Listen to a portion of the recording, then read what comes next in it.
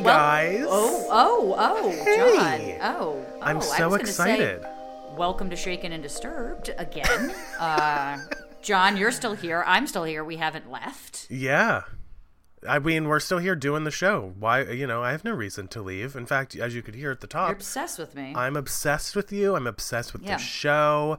By the way, doesn't it feel nice? Like, here we are in May. It's been 2 months into Shaken and Disturbed, and it's so fun. Like, Darren and I were just speaking just before the show started about, like, some shows we want to do in the next couple weeks, and it just feels good to have everything up and running in a lot of ways. And there's still so much more to do at the same time, Well, we're already having merch conversations because that's been a big topic of conversation. But it just feels good to like even before we just commented on what documentary we wanted to do, and it's just nice to be on our own and independent. I know that's what it is, isn't it? It's absolutely the freedom and the liberty. Before we get into the show and the drinks and everything, Darren, I had a quick question for you because I have my own little routine before we start recording each week. Okay. And I like to have my coffee, and sometimes I'll be honest, I'll be like, Darren, I just need a couple minutes, and it's usually because I'm getting my coffee because my Keurig takes a minute. But I like to have a nice warm voice when we start the show. I'm curious for you, and then I set up my microphone. I have my microphone stand extended over to my face. I have my phone in front of me in case there's any breaking news, the Golden State Killer type stuff that was happening last summer. I saw that while we were recording. What is your routine, if anything, when it comes to recording our show? Now, I know you have other podcasts as well. Do they differ? Just curious. Well, I think being remote now has kind of made it like I'm in my studio, so where I'm at. Like, usually everything's kind of already set up. I mean, I know we don't use camera for this, but where my mic is also where my whole setup is for my People TV show. So, like, my camera set up, lights are all set up. So, basically, I just make sure that everything's in working, operating order. I know for a few weeks my microphone wasn't that great, so I've been checking that every week now. And I usually just pour myself a drink, I read the research, prepare anything that I got, and I'm kind of ready to go. I mean, I think for me, my biggest strength when we record, outside of obviously having like our thorough notes and everything and what we want to say, is like any type of jokes or humor that we do, I prefer ad lib and like total improv. Like, I never think about that stuff because I just kind of go into it because I think that that's where I always want the audience to see you and I's like natural conversation of things, Yeah, totally. I mean, we do bill this as a slight comedy podcast, I guess. We don't like... I don't think... We don't mean to be funny. I'm not a comedian. We're not comedians. Our friendship is just funny, and we like to make fun of each other a lot, I would say. Yeah, that's a good way to put it. Well, that's interesting. Yeah, I'm just very curious because, we were talking on our a recent... I don't know where it was, our Patreon live stream or something. I don't even remember. We've done so much recording lately about, if and when I come back to New York City, like where we're going to record. And then you reminded me that you have your whole studio there now. And I'm like, ooh, the Shaken and Disturbed official studio at Darren's apartment. I like the sound of that. So I can't wait to come see it. I am so excited for you to come here, and we can actually drink in person together, which we haven't done in so long. In fact, what are you drinking today, actually? So I'm drinking my coffee, as I mentioned, and I don't know if I did this in last week's episode. I know in a recent episode I did, but I did put some Baileys in it, so it's spiked again. I have a bottle of this Baileys in my fridge that I've had forever that I'm trying to get rid of. And then once I get rid of that and even some of this whiskey, I'm going to take the plunge, Darren, and like... get some other alcohol here in my house because quite frankly I kind of forget by the time we're recording that I should probably have something else to drink besides the same 3 things every single week. I would suggest lightening your expanding your repertoire of what you can drink. It's also kind of fun for me, like sometimes I look up recipes obviously that have to do with the case. Sometimes it's just like what I'm in the mood for. I think it depends, like, and today in New York City, this is kind of the first turnover day of May, which is what I call it, when it's like going to be nice and warm out. Like, it's not going to dip now below 50. Those days where it's like we're in the 70s now kind of fully. So I'm drinking a rum and Coke to kind of just expedite summer. in my mind. And, you know, I'm not usually a dark liquor fan in the warmer months, although I love a dark and stormy. I've gotten my brother into that. But I hadn't had a rum and Coke in a while. And to be fair, it's a rum and Diet Coke, which I know doesn't give you the same feel. But I do find that the sweetness of the rum and the sweetness of regular Coke is like too much for me. So I think the Diet Coke just... it's not as sweet tasting, so it kind of like cuts it a little bit for me. So I enjoy that, even though it gives me absolute summer vibes. So I'm drinking a rum and Diet Coke today. Yes, I love the sound of that. Speaking of summer vibes, 2 of my friends here in town have pools, and they both texted me today that they're open. So summer has arrived. Thanks for that invite. Dick. By the way, you should come here, by the way. If you're ever free on a weekend, it would be so fun to record with you here because we're both fully vaccinated. That's right. We can be together, and you can I could take you to my high school and like the place I used to make out with guys in cars and all the fun I'll locales. Be there tomorrow. Yeah, you'll be there. To know where you make out with boys and cars. I know. Well, I'll show you everything. Well, not everything, but everything. But yeah, do come if you want to. It's a fun little mountain town. I think you would enjoy it. Although then if you die that weekend that I come, people are going to blame me. Do I really want that responsibility? I mean, like, what are the chances here? You were doing it for the show, for the content, so it's fun. I kill for the content here. I love that. I would love to do that, and I can't wait. I would love to record in person. Yeah. In fact, should we get into this week's case? Let's get into it. This episode was actually sent in, this case, I should say, was sent in by Patreon supporter Tiffany, who actually first mentioned this during our Patreon live stream a few weeks ago, Darren. She actually had a connection with this case, and we'll get into some of that later on in the episode. But it's really exciting. I remember this. I'm really happy we're doing it. Obviously, this is just a reminder. If you have a case that you would like us to consider as an episode on Shaken and Disturbed, we're independent. So we can really cover our own shit now. So let us know in our Facebook group or sign up and submit instantly on Patreon, patreon.com/shakenanddisturbed. Warby Parker is committed to providing exceptional vision care online and in stores, offering eyeglasses, sunglasses, eye exams, and contact lenses. Glasses start at $95, including prescription lenses. Sunglasses, progressives, and blue light lenses are also available. Darren, I know you're a huge Warby Parker fan. We both got sent the home try-on kit, and what did you think about the glasses? John, I've been wearing Warby Parker for years, okay? Not only do they have exceptional service, but they have a mound of different glasses to choose from. I've actually been getting the topper for years. In fact, I just got a new pair and a new color. I like the clear frames. They just frame my face so well. They're so effective. I absolutely love them. And to be honest with you, I bought them in all the colors. Yeah, and I loved the home try-on kit. It came in a nice little box. It had 5 pairs of sunglasses in it. They were all labeled. You got to try them on. You could take them out and about for a few days, see what your friends think about them, see who compliments you the most. And then after a couple days, you just put them right back in. It comes with prepaid postage. You tape it up, put it in the mail. It could not be simpler. And I thought it was such a unique and cool way to figure out your style and figure out which glasses you want to wear for the long term.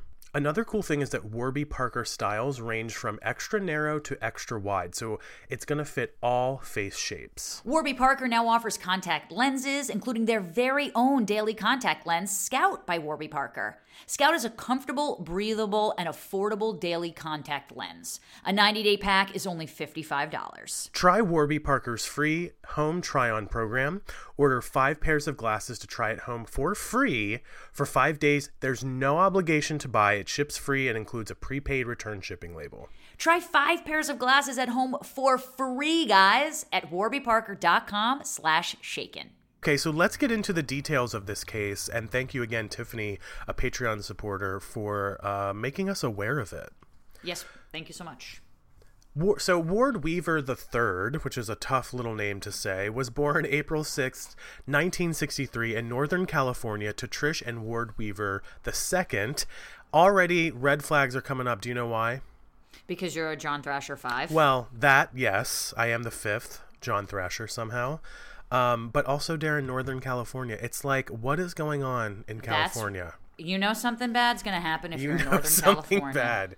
Exactly. Well, in 1967, when Ward was 4 years old, his father left his unhappy marriage, later being drafted into the Army and sent to Vietnam, but maintained contact with his 3 children, Ward, Teresa, and Tammy.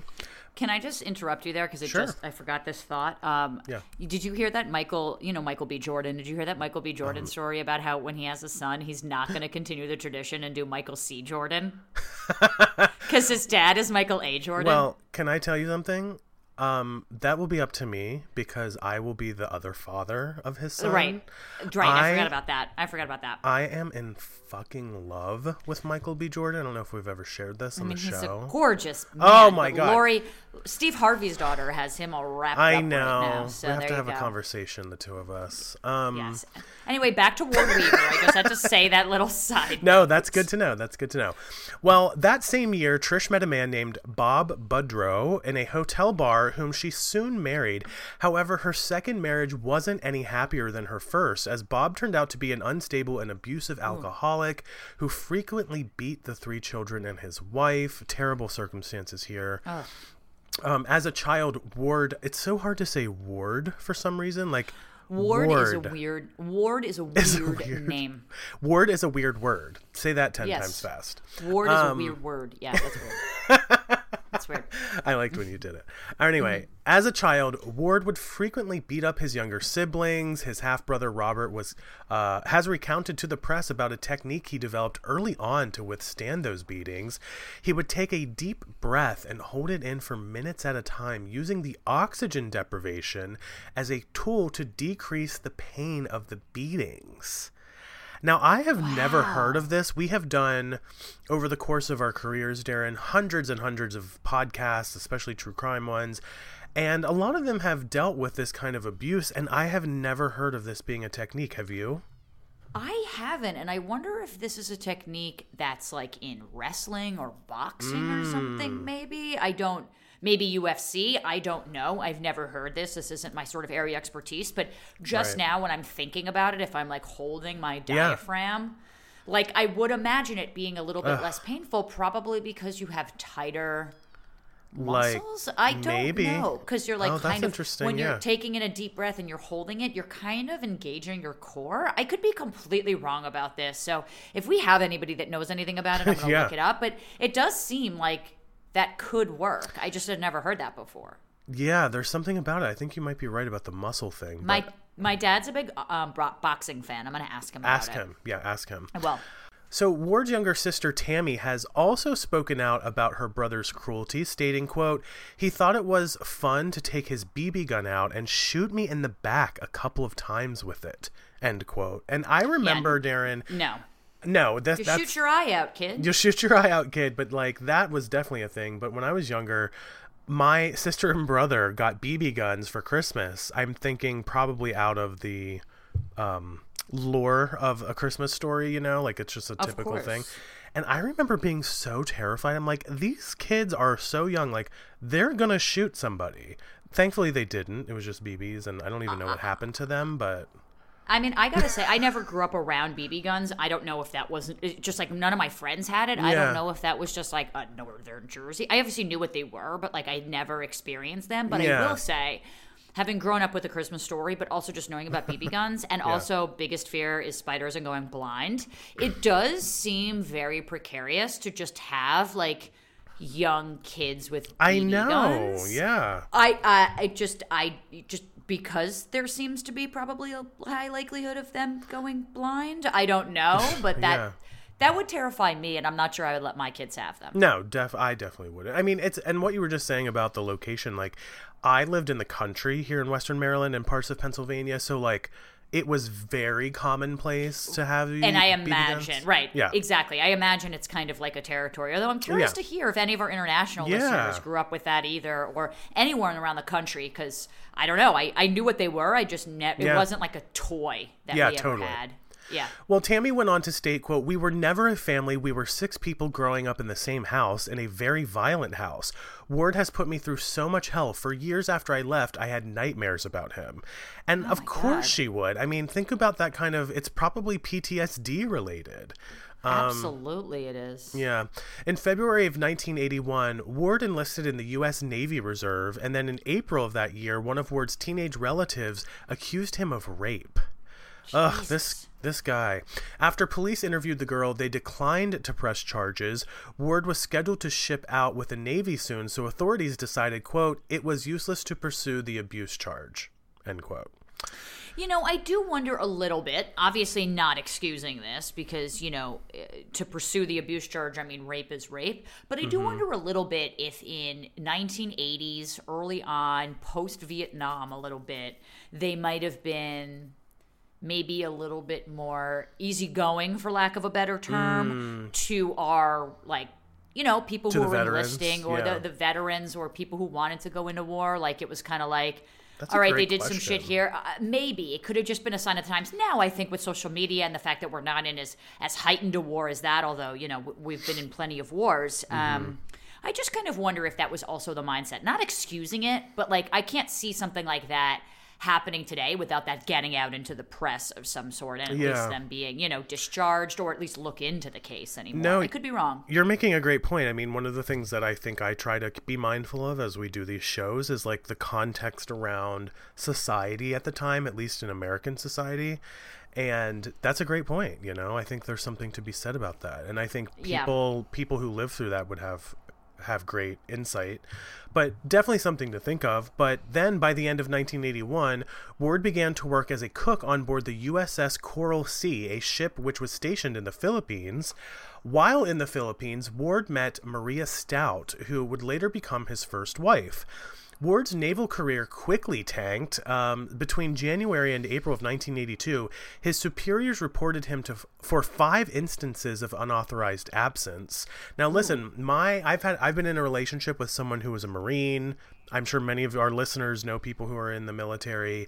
They're scheduled people. Oh my God! Not only are they scheduled, unauthorized absences are major problems. I would imagine so. I mean, an unauthorized absence in school could get you expelled. I imagine in the right. Navy or Army or military. I mean, this is not good. Well, in May of 1982, Ward left the Navy with an, quote, other than honorable discharge. So not a dishonorable one, but also not an honorable one. Maria returned home with Ward to Portland, where they lived in Trish and Bob's basement. Ward had extremely strict rules for Maria, including never leaving their home without an escort.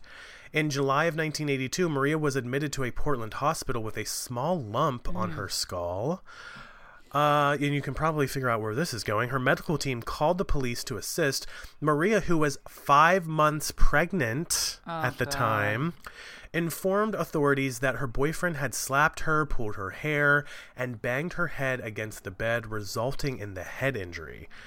This is terrible. This is horrible, but this is clearly someone who has something wrong with him. I mean, for sure, because it's clearly that he's not just, I mean, he's sort of doing this to every single person he's close to. Yeah. His siblings, his wife, his girlfriend, whatever. So this is kind of just so internalized in himself that it's manifesting in this horrible way. Oh, for sure. Well, Trish met up with Maria at the hospital, where she tried to talk Maria into pressing charges against Ward, later stating, quote, I kept hoping someone would listen, someone would realize there was something wrong with this guy, someone would pick up the ball and do something, end quote. Yeah. And Darren, you're even, you're just hearing some of these details, you're not even experiencing it, and you're like, hello, something is wrong with this guy. Bit. I mean, that being said, it's what do you do? Well, you totally. Call the authorities, and then you kind of just hope for the best. But if the authorities aren't doing anything, what the fuck do you do? Right, and then it just, this is the biggest problem with victims being able to come out about abuse is most of the time, especially in these domestic abuse situations, you can call the police, but you still have to cohabitate with that person. A lot of people don't have the resources to get up and leave and move everything in one day and make a whole new life for themselves. A lot of times their abusers are going to react to the fact that you're calling the police on them. So absolutely, there's something to be said about that as well.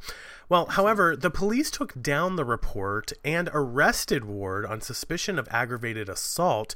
Maria ultimately refused to press charges against him, however. See, also, I wonder what's up with that, because she's trying to talk Trish into pressing charges against Ward, but then refused to press charges against Ward herself.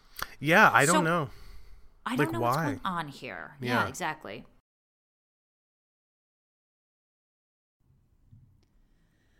Guys, we really love Ana Luisa, a new jewelry line we discovered. You can check them out at analuisa.com. That's ANALUISA.com. Honestly, you guys know, I'm interested in jewelry. I'm a very simple but elegant type of gal, and I wanted to, get some gold chains around my neck to really layer my different outfits. At Ana Luisa, I got 3 incredible gold chains that look absolutely incredible. They're elegant, they're timeless. More importantly, they look good on me every day. That's very hard to find for me. And the great part is that you guys listening right now are going to get a special discount if you want to treat yourself or your loved ones. Just go to analuisa.com/shaken and use code SHAKEN to get 10% off. I was perusing their website, and they have such awesome pieces of really timeless and versatile jewelry for such affordable prices, starting at just $39. And with 10% off with the code SHAKEN, you're kind of getting chic style at just an incredible cost. Yeah, one of the things I love about Ana Luisa is they have new jewelry posted on their website every Friday, so everything is super fresh and super chic. I gave some of these pieces to my family members for Mother's Day, and they loved them, so I'm definitely going to be buying more. So go treat yourself, guys, and your loved ones, and use code SHAKEN to get 10% off. We honestly, absolutely recommend them. They're a great brand for making beautiful, sustainable jewelry. Go check out analuisa.com/shaken, code SHAKEN for 10% off, or click the link right in our show notes. Well, in December of 1982, Ward and Maria's first son, Francis, was born. And by 1984, Ward and Maria had moved to Bakersfield, California, where Ward hoped to reconnect with his father, who was on trial for murder. In August of 1984, Ward and Maria were married. Maria gave birth to a second son, Alex, soon after the wedding. Towards the end of the year, Ward's father was found guilty of murder and sentenced to death. Oh, my God. Yeah, a lot to take in here. Yeah. On June 15th, 1986, Ward, now 23, had a fight with Maria and left home to blow off some steam. He did this by drinking 6 beers, 6 vodka screwdrivers, smoking marijuana, doing a gram of speed, after which time he was picked up outside a bowling alley by the teenage daughters of one of his friends. Oh, my God. That's a lot going on. Doing any one of those things by itself will be enough to get you. Let alone to get you. Yeah. Let alone to doing all those things simultaneously. At the same time, right. The girls picked him up in their van, later pulling over so Ward could relieve himself. Instead, Ward opened the vehicle's passenger door and hit the 15-year-old sister in the head with a block of concrete. Oh my God. He then grabbed the older sister, who was only 16, put her in a headlock and pulled her down, to the floor of the vehicle, and the girls reported the assaults. Ward was sentenced to 3 years in prison. Well, there's that, at least. So I'm glad they lived to tell the tale of at least really being able to report on this guy. And in January of 1988, Ward was released from prison, at which time he and Maria moved to Canby, Oregon, where they opened a small shop. Now, again, Maria is still with this dude. Yeah. Knowing that he assaulted like 15 and 16-year-old girls. Yeah. Also, yeah. keep that in mind. Just keep it in mind. Now, in 1993, Maria divorced Ward and filed a restraining order There against we him. go. There we go. There we go. But it took 5 years after that, Yeah. after him being in prison. Now, the decision may have been due in part to Ward getting involved in selling meth and cocaine. We don't really know. But in July of 1994, Ward, who was now 31 and a father of 4, was set up on a date with 18-year-old Christy Sloan. Okay, 31, 18... We've seen this a little bit in Hollywood before, a la Scott Disick and Lisa Rinna's daughter, Amelia, but we've seen this before. Not a fun age difference to think about, I think, especially with the maturity of an 18-year-old and a 31-year-old, but we digress. Now, Christy liked Ward. Nothing illegal so far. Christy liked Ward at first, although was soon shown his dark side, recounting to the press how she once watched him chase down his son Francis and slapped him so hard he left a handprint on the side of his face. This is like, there's so much child abuse. It's like somewhat it's disgusting. I wonder, and I'm going to put this out to our listeners who are maybe parents. If you saw somebody on the street abusing their kid like this, what's the obligation of somebody else? Like, do you intervene? Yeah. Do you call Child Protective Services if you don't know these people? Like, what are you supposed to do? And then, I mean, like, seeing an act of violence, not assuming that because the kid has a bruise or something, like, my mom often talks about how when my brother tripped and fell and got a bruise underneath his eye when he was a kid. He tripped on some stairs, and like the looks that she would get in the supermarket, I'm sure. because everyone's assuming, and they're like, no, he just, he's a kid, he fell. Yeah, of course. So what is the obligation for a lay person in that regard?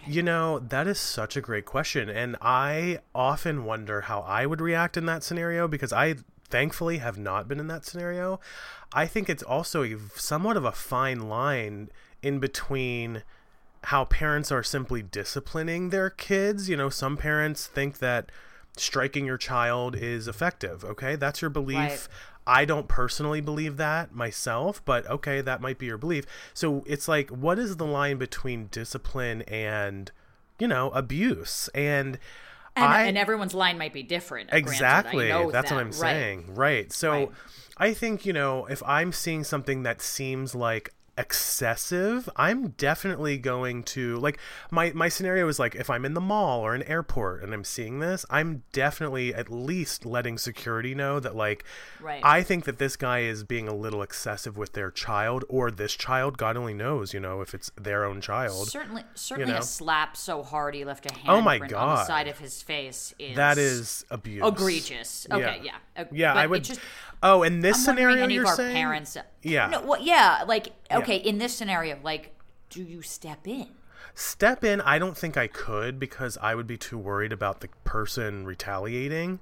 But definitely sharing that information with the local police as quickly as possible. And I would totally do that. And I think everyone out there also thinks totally on this, parent or not parent, like, should you, what do you think about this? And I'm sure a lot of people listening probably have some experience with this, sadly, because this is a very common thing, unfortunately, that happens. Yeah, absolutely. It's going to be hard to watch this. Well, Ward became controlling of Christy, just as he had done with Maria, forbidding her to go out alone. So we kind of see how this is going here. Now, one night, Ward beat Christy with a cast iron skillet in their Portland apartment. And this guy is just a fucking scumbag. I think I can say that. Ward was jailed. However, charges were dropped after Christy told the authorities that she was too afraid of Ward to testify against him. That's what I'm saying. This guy is such an emotional and physical manipulator that she can't even fathom being the person responsible for potentially putting him away. And this is what I was just saying a moment ago. It's just like, this is what happens with not just domestic abuse, but sexual abuse, mental manipulation, coercive control. I'm thinking of Dirty John and how, Deborah was sort of cornered in that way too. Yeah. And I should take away any sort of, maybe there was even judgment in my voice now that I look at it, of Maria staying with him, because I'm like, there shouldn't be, because I don't know what type of emotional coercive control. I think as an outsider, you can look and be like, I can't believe you stayed with this guy, but there's plenty of people that stay. For sure, yeah. For unknown reasons that are perfectly valid, or at least emotionally abusive, and you can't get out of them. So yeah, I retract any of those type of statements. Now, just because, I sort of understand now. Like, just, totally, as we learn. Just too afraid, And Ward was home by October of 1990. It's just amazing what this fucking guy has gotten away with. I know. Like, it's just absolutely insane. Ward was home by October of 1994, and the couple continued the relationship, and they married in February of 1996.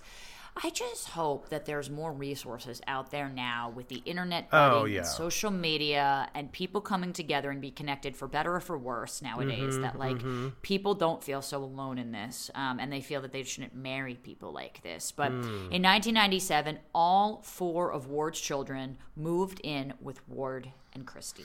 You made such a great point. You just made me think about, again, the context of this. The late 90s, mid to late 90s, Yeah, there was no internet. There were no cell phones. There were no, There were abuse groups for domestic violent, they had like abuse groups for women, abused mothers and stuff like that. But again, getting out of the house, if you're not allowed to go by yourself, exactly. where the fuck are you going? Exactly. That's exactly what I was going to say. And who knows if those resources were even available in her area of the country. There's just so many particular factors here. Well, in August of 1997, Ward began an affair with a data entry clerk at Laclede Chain, where he worked in the shipping department. I'm hoping I'm saying that right. I'm not familiar. I think it is Laclede Chain. Laclede Chain? Okay. Despite the affair, Ward and Christie stayed together for nearly 5 years. Ward and his mistress moved into a rental house in Oregon City, Darren. I know we talked about this the other night on our Patreon live stream. It might be Oregon, but you're an Oregonian, so figure that out, that state. That's all I'm saying. Sorry, everyone in Oregon. Yes. Anyway, they moved into that house in Oregon City, where his daughter Mallory made friends with her classmates at Gardner Middle School and regularly invited girls over to their house for sleepovers. Oh, Joe boy, I really hope this isn't going where I hope it's not going. Wait, let me say that again. I hope this isn't going where I think it's going. There we go. There you go. In particular, Mallory made friends with two girls, Ashley Pond and Miranda Gaddis, who were not only Mallory's classmates, but also attended her same dance class. The two girls lived in the same apartment building down the street from Ward's rental home. And in August of 2001, so here we are, we were just talking about 1996, and now we're in 2001. Right. Ashley accused Ward of trying to rape her. However, her claim wasn't investigated by authorities. What's the deal? I know. What's the deal? Whose pocket is Ward in or whatever the fuck? How is this happening? Well, then on January 9th, 2002, a couple months later, 12-year-old Ashley Pond went missing on her way to school. Ashley left her home that morning to walk to a nearby bus stop, but never arrived. Her friend Miranda presumed Ashley had run away without telling anyone and became frightened for her friend and angry at the idea Ashley would have left everyone behind to worry for her. The girls' dance team organized a benefit to raise money for a reward for information about Ashley's disappearance. Miranda choreographed a solo routine as a special way of remembering her friend. I mean, imagine this at this age. It's so terrifying and heartbreaking. Miranda's mom later told the press, quote, Miranda started realizing that even if Ashley did run away, she wasn't coming back anytime soon, end quote. I mean, that's a lot for a kid to go through, essentially, Yeah. It's a lot to even think about a kid running away at that age, but then, not coming back is it's a whole other ball of wax. Yeah, no, it really is. The dance benefit was scheduled for March 23rd at Oregon City High School. However, Miranda never got a chance to attend. On March 8th, 2002, 13-year-old Miranda said goodbye to her mom, left for school, but disappeared on her way to the bus stop. Oh, no. So, although the community remained hopeful that Ashley had simply run away and Miranda had joined her, investigators quickly began to suspect that neither girl had disappeared on her own volition. It does seem to be that way. Yeah. It seems a little suspect. Especially given Miranda's reaction, like the whole dance routine and her heartbreak. I think you would assume or expect that she would be aware of what the implications would be if she herself were to run away. Absolutely. Well, neither Miranda nor Ashley's parents believed that the girls ran away. They all believed that the girls were forcibly abducted because the girls would not have gotten into a car with a stranger. Just days after Miranda's disappearance, FBI spokesperson Beth Ann Steele stated, quote, there is growing belief that the cases are related, and while there's a slight hope that they have run away, there is a growing belief that there was some kind of criminal activity involved, end quote. Authorities issued advisories to the public to be on the lookout for someone who had recently sold a car, who showed signs of increasing drug or alcohol use, and who appeared tired from being up all night. Shortly after Miranda's disappearance, Ward dug a hole in his yard, which he covered with concrete, telling people it was to become the foundation for a new hot tub. This is very reminiscent of Gacy and planting shit in the middle of his night, outside his mom's place. And she's just very reminiscent of that. Absolutely. Well, as time went on, the community began to very strongly suspect Ward of being involved with the girl's disappearance.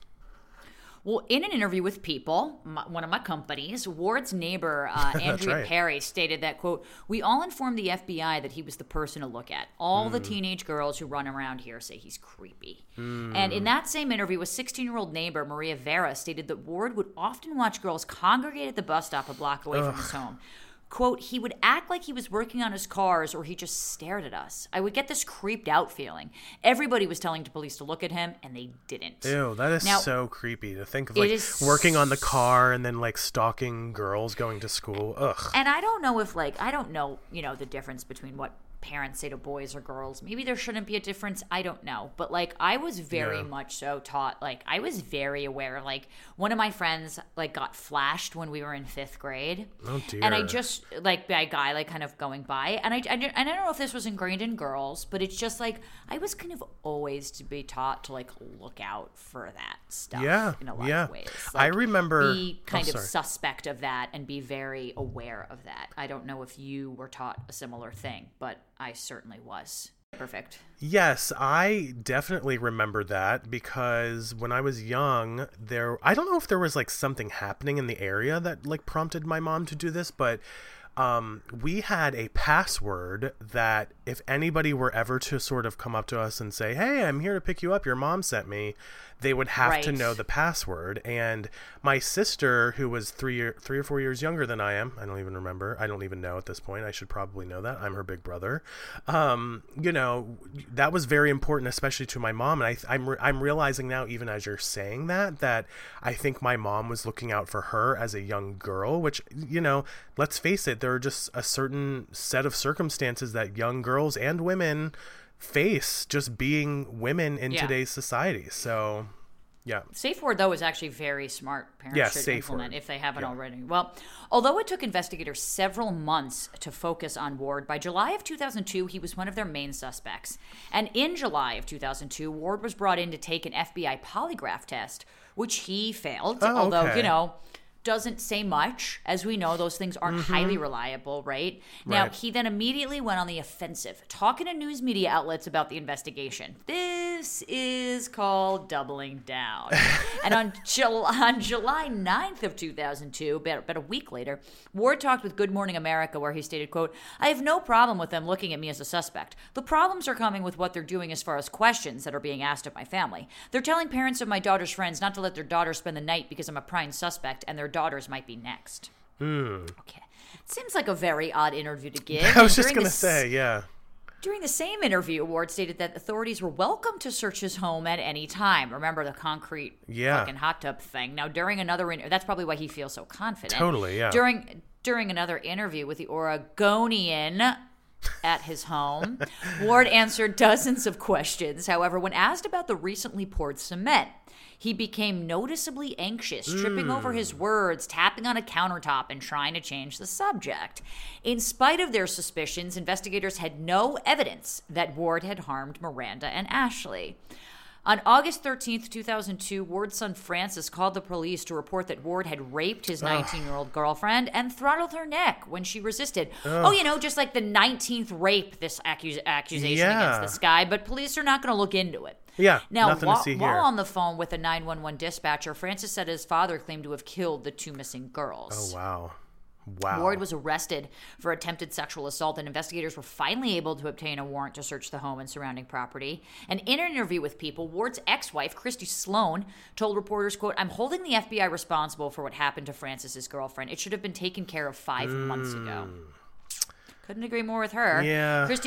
Christy told People that after Miranda's disappearance, she continually told FBI agents to check beneath the concrete slab that Ward had installed and stated, "I feel like I was talking to a wall." That has to be so frustrating. I mean, as all the signs that he's giving, they don't, like...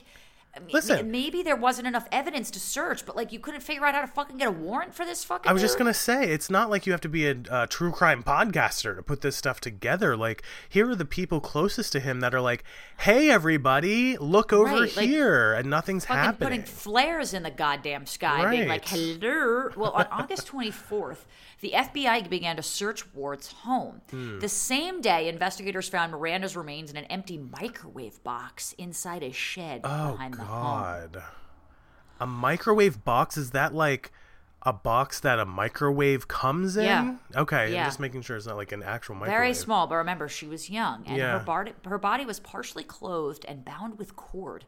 The box was taped shut and covered in plastic. Now, again, this is not really in the concrete slab, though, but Ashley's remains were found in a barrel buried under the recently poured concrete slab. There you go. Terrible. And her body was fully clothed and soaked with fluid. She had a white rope around her neck and binding her wrists and hands, pulling her body into a fetal position.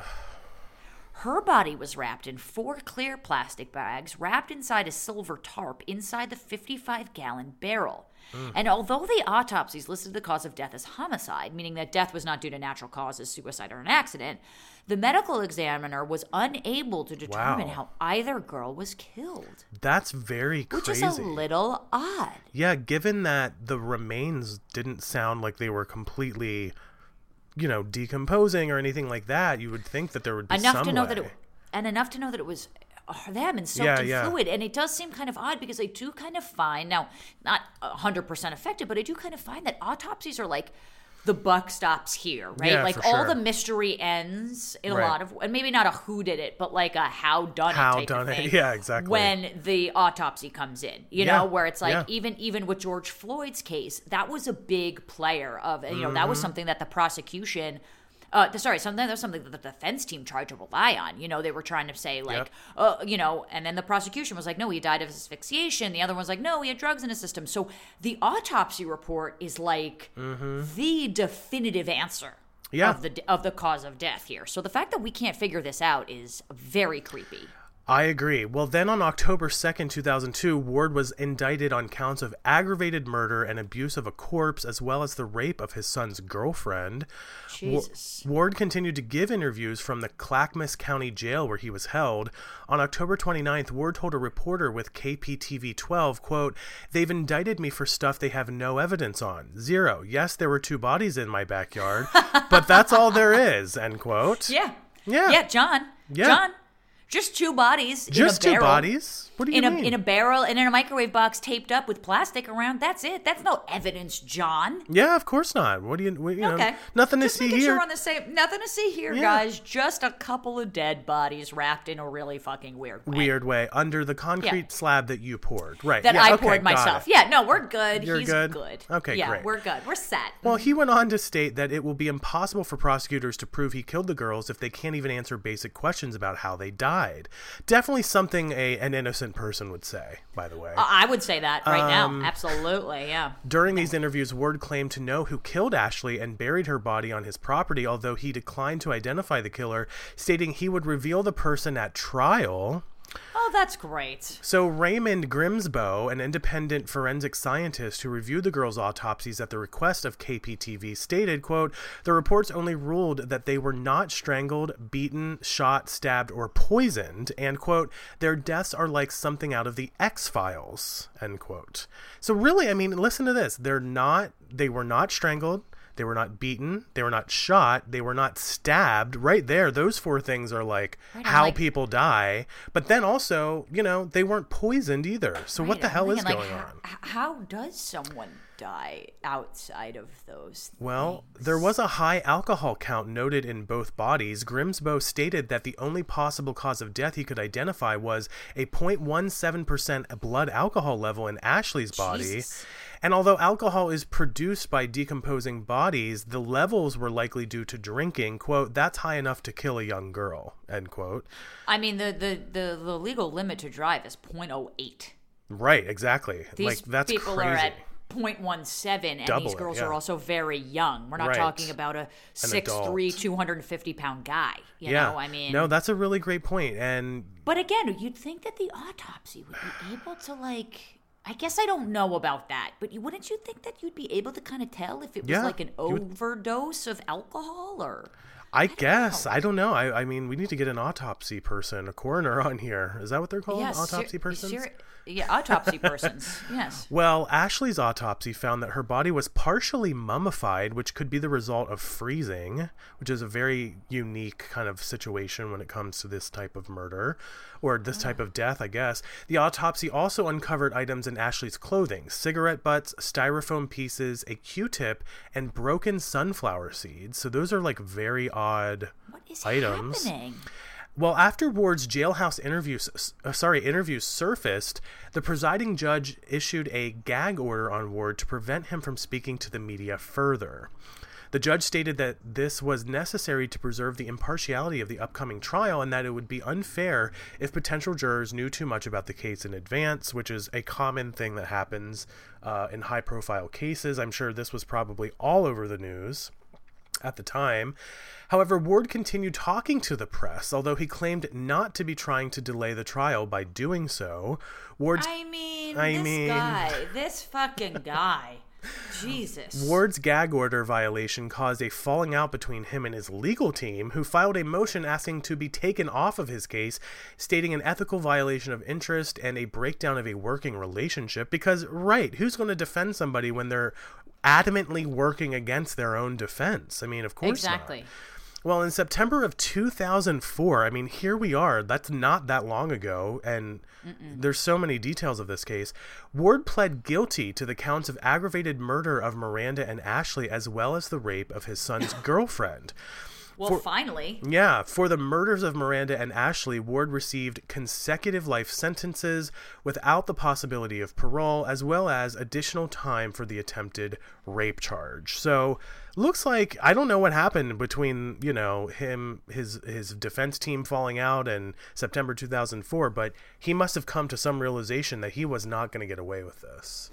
And I do wonder why the cops took so long to pursue him. And I wonder if it was some underhanded thing, or maybe it was lack of evidence. I mean, if we've watched enough like fake crime shows and true crime shows to know that like the police obviously want to go in with the state wants to go in with the best defense possible to get these guys. It doesn't make sense to do something on flimsy evidence, right? And so it is possible not to just maybe judge by a true crime podcast of their delay here, but it is possible they had a decent reason. We just don't know that yet, and it makes it super suspect that it took so long for this kind of to be brought to justice, considering there were many allegations before and after he went to war. Yeah. So in May of 2007, 44-year-old Ward was stabbed by an inmate barber while receiving a haircut. I gotta say, that, the scissors near the neck when boys are getting their haircut, I think in of a it all prison, the time. no less. Sweeney fucking Todd. I think about it every time. I am dark as a motherfucker. But although inmate barbers aren't allowed to use scissors, only electric shavers, the barber Marvin Lee Taylor made a shank and stabbed Ward during the haircut. We all know a shank. It's kind of a knife or a weapon, made in prison. Now, Ward survived the attack and was treated in prison. Of course he did. In 2009, 2 years later, Miranda's younger sister, Mariah, now 18, met with Ward to ask him about the details of the two murders, telling press, quote, "I had to know what happened. It was the only way I could put it behind me." That has to be so, and imagine being an 18-year-old younger sister. Ugh. And going to a prison, let alone trying to figure out, why. And Mariah met with Ward twice. During her second conversation with Ward, he admitted for the first time to killing both girls. In court, he pled guilty, but not make an admission, which is a little bit different. In an interview with Pamplin Media, Mariah talked about Ward's description of how he had killed both girls with his bare hands and how he'd hid the bodies from police dogs by moving them around. Ward also told Mariah he'd planned to kill her next. Again, killing them with her bare hands, though. Again, wouldn't the autopsy? How do you do that if you're not strangling them? Right. What are you doing to them? I guess I just don't know enough about this, but Ward has also, so he was planning to kill her next, and Mariah told her interviewer that she'd become so shaken, and one would say disturbed by the conversation, that for a while she grew suicidal, but she was able to pull herself back, deciding instead to honor her sister's memory by planning a vigil. Good for her. This is an impressive fucking 18-year-old. Yeah. Miranda said that she was planning to begin taking criminal justice classes at Portland Community College, hoping she'd be able to help others. Quote, "Now I can say I'm dealing with all this stuff now. In 20 or 30 years, I can say I I dealt with it, and I'm helping others understand they are not alone. Let's give a clap for Mariah, by the way, because, I mean, seriously, if there's ever one thing that can come out of these horrific, like, fucked up murders, it's like the survivors and the family members, if they can turn it into a positive thing, then what better of a situation can you make out of it? So, and to do this at such a young age, it's just very inspiring. So, Mariah, if you are listening, we are here for you. We are very proud of you and very supportive of you. But what a fucked up story.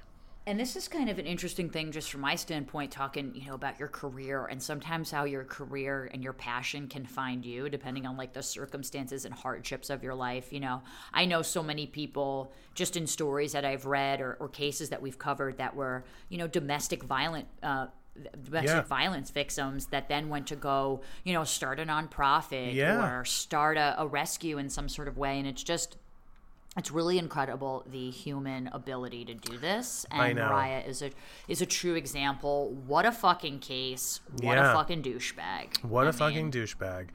Yeah, exactly. So we should also say thank you again to Tiffany, our Patreon supporter, for letting us know about this horrible case. But I love that it ended on some kind of a positive note because God knows not all of them do, unfortunately, on this show.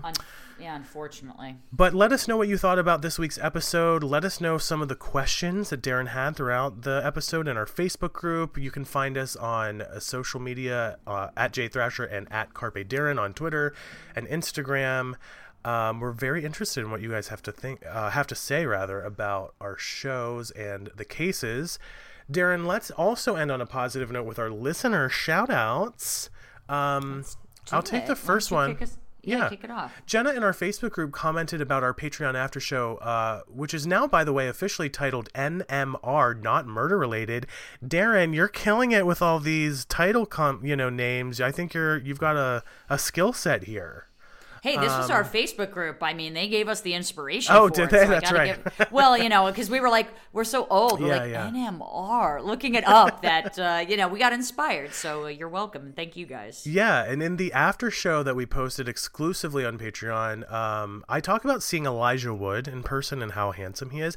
But Jenna commented on that comment recently in our Facebook group saying, quote, "One time I saw him on the streets of Hollywood. I yelled his name and he went running in another direction and ran into a building.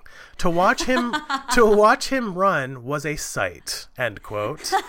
So thank you, Jenna, for that hilarious imagery of Elijah Wood running from you on the streets of LA. That's amazing. I love this. Yeah. I love this so much. Well, we wanted to give a shout out to Jay Nicole in our Facebook group who said she was sad to have missed our Patreon live stream. Don't worry, Jay Nicole. You can join our next one, which is celebrating my birthday. That's right. It's coming up already, Wednesday, May 26th at 8 p.m. I am looking forward to seeing all of you there. If you haven't joined our Patreon yet, please do. We could use all the support we can possibly get, and then you can hear all of our NMR conversations, which, you know, sometimes embark on Elijah Wood and deep impact conversations, and sometimes don't. You never know what you're going to get here on Shaken and Impact. Disturbed. I forgot we talked about that. That's hilarious. Yes, that's right. But this was a very disturbing case. That's right. And just a horrible one. And so, again, thank you, Tiffany, and thank you to all our listeners out there. And we will see you next week. That's right. See you guys next time. Bye. Bye.